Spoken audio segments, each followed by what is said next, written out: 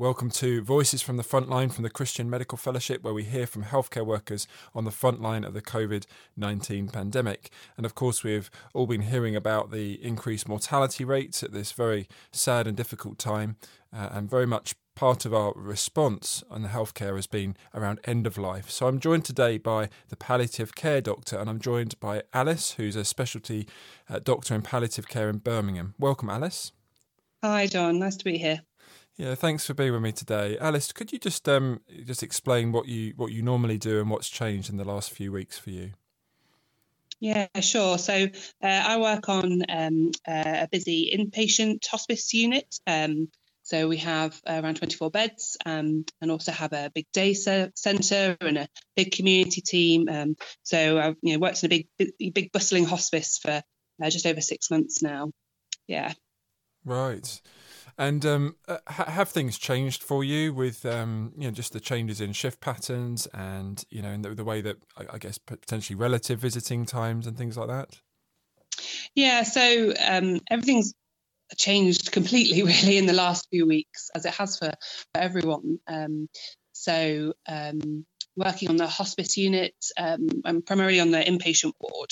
So we're looking after people both with difficult symptoms and also for end of life care.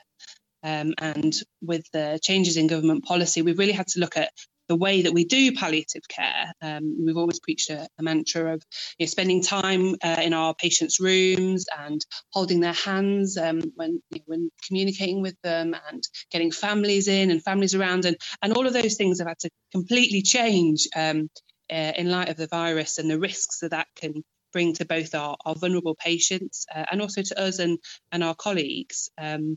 And so, we've had to restrict visiting to the hospice. And over the last 3 weeks, that's actually meant no visitors at all, even for patients at the end of life. And that has just changed in the last week to allow one family member to come in per day when someone is in their last days. But that was a really painful time. And just changed the atmosphere of the hospice. Volunteers weren't allowed in anymore. Chaplains haven't been allowed in. And what was an actually really vibrant and happy place has become there's a sort of sense of heaviness there, really. And when each of us go in and see a patient, we're having to think, well, how long am I spending in this room? Is this helpful for the patient? Is this safe for them? Is it safe for the member of staff that I'm going to have to go out with? Go and have a speak with afterwards. I've got to wear gloves whenever I want to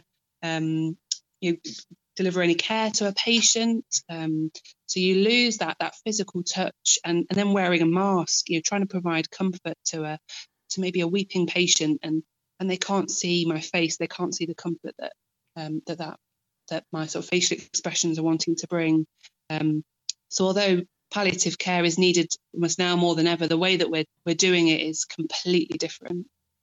Well, it's a real challenge, and I'm assuming that the community services and the wider network outside of inpatient care has also been affected.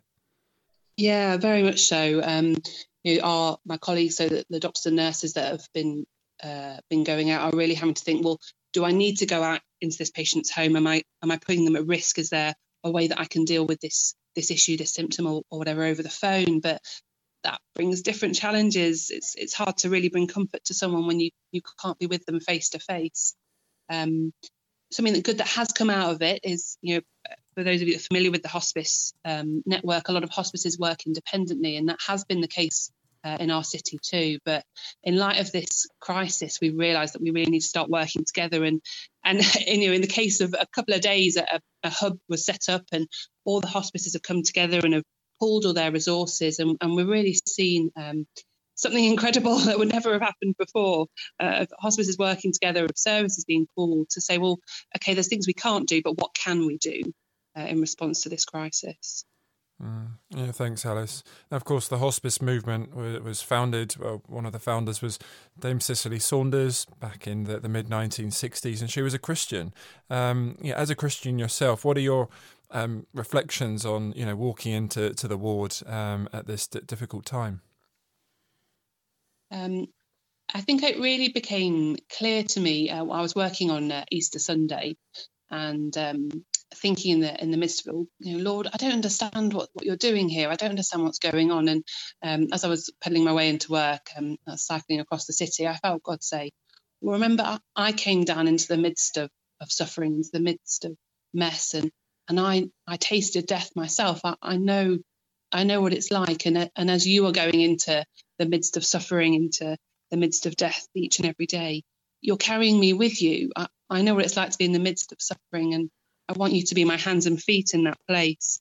And I really felt a sense, and I know several friends have felt, that we're here for a time such as this. We're carrying God's presence with us, where we go into some of the most painful conversations, into some of the most darkest of moments of people's lives, but we're carriers of the Spirit of God, and it's a privilege to be in those positions.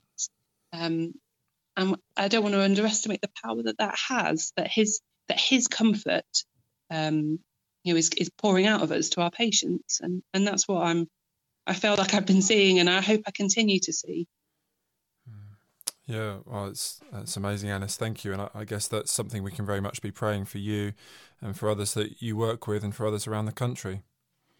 Yeah, I hope so, very much so.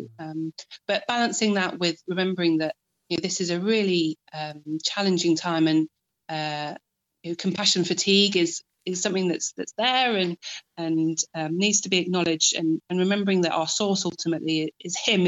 This doesn't come from anything in us; it comes from the God that we worship, and spending time in His presence ourselves, coming back to Him, reading Scripture, having friends at church praying for us. That's where the source is, that we can then go out and be a light to our patients. That's really helpful, Alice. Thank you so much for joining me today. Thank you, John. It's been great.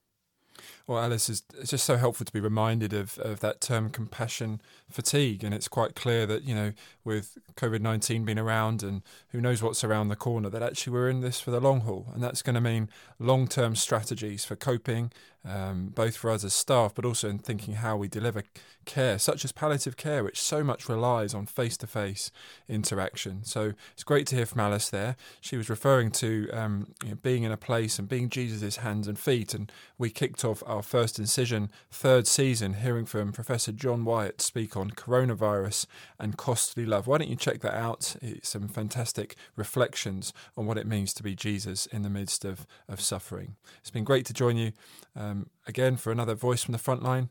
We'll see you next time. Bye for now.